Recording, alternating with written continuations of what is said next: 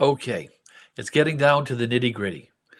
The divorce has been filed, and now you have to crunch the numbers and find out how much child support is going to be due.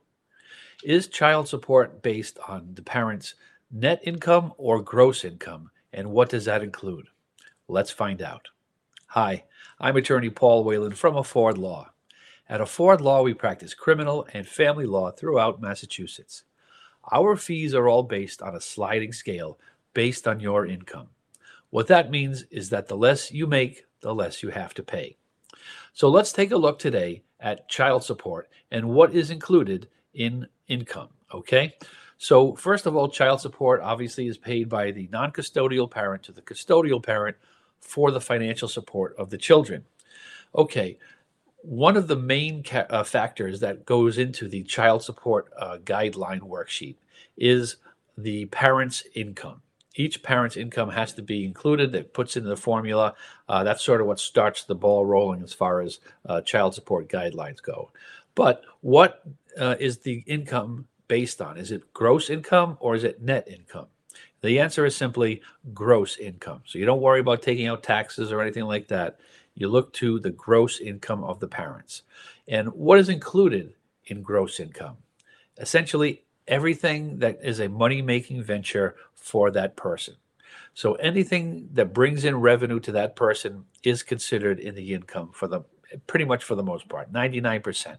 Okay, so that includes most commonly it starts off with any work income. So salaries or wages, that certainly is income. Any bonuses that are paid by the work is included in income as well. Significant fringe benefits will count as well. Company car, a corporate credit card, or something like that. Because what that does is that reduces that person's personal obligations to support themselves, and therefore basically frees up more money that will go to the child or the children to support them. Any government payments, so Social Security disability, those are all included in income as well. Um, uh, any any lawsuits, any income from lawsuits, workers' compensation payments, that's all included in the income and gross income as well. Um, any rents, so if you have rental property and you're receiving rent, the net rent, so that's above anything that you pay to upkeep the property, so that's included as well. Investments in stocks, bonds, any kind of portfolios like that. Um, any in-kind payments. What in-kind payments are basically barters or exchanges of goods or services. So if your ex is, say, a plumber, and he does somebody's plumbing work, and instead of getting paid, the person whose work gets done is a car mechanic or something, and they fix his car as an exchange. Well, there's value to that, and that value must be added into the gross income. Now, that's of course a little bit harder to establish rather than somebody's salary or somebody's wages, but that is something that the court can include in figuring out somebody's gross income when it comes to child support payments. Um, any overtime or income from a second job. Now, this is important to an important distinction. That's only true if the second job or the overtime was basically in place. There's some sort of history of that prior to the child support order. So if that's going on ahead of, beforehand, that would be included in that person's gross income. However, any second job or overtime that occurs after the child support guidelines are ordered, I'm sorry, after the child support is ordered, um, that income is generally not included because the court doesn't want to punish somebody for having the initiative for going out to earn more money to support themselves. So that's an important distinction as far as overtime and a second job. Before the order, it's included. After the order, generally not. What else have we got? Okay, so that's basically and anything else that you can think of for the most part.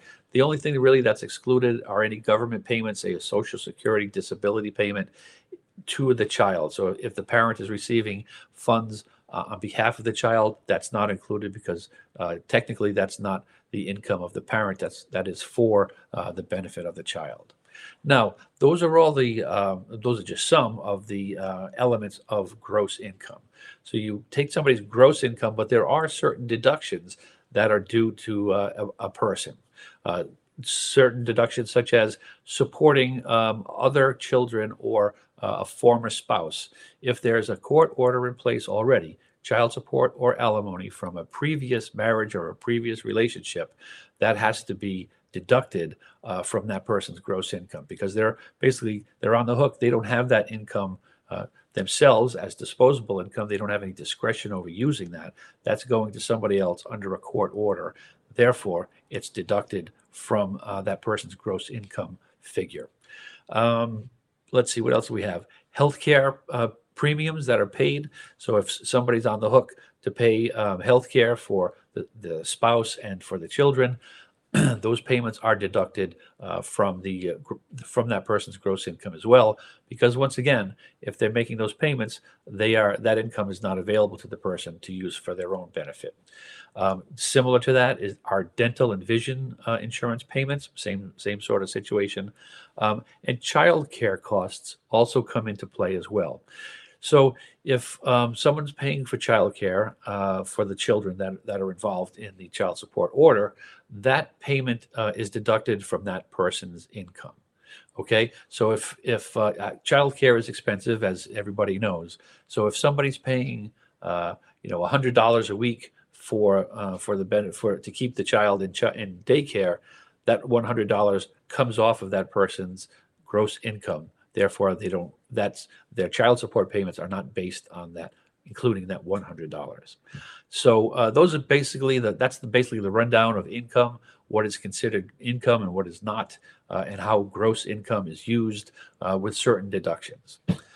So child support obviously is very important. It's a very contentious portion of divorces oftentimes. And it's not so much in the arriving at the number itself in the formula, because it is just a formula. You put in all the numbers and you get the bottom line, and that's what is generally ordered, although the court does have some discretion to deviate from that. Oftentimes the conflict comes when the one spouse says, "Oh, so and so is not reporting all the income that they have. They're working under the table, or they're getting money from somewhere else that they're not reporting." That's really where the majority of the battles happen over child support payments. So, as I say, at Afford Law, we do practice criminal and family law in Massachusetts. Our fees are all based on a sliding scale based on your income. So the less you make, the less you have to pay for our services.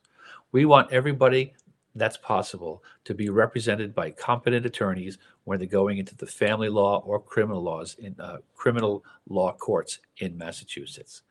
Please feel free to visit us at affordlaw.org, and feel free to book a free virtual appointment with me.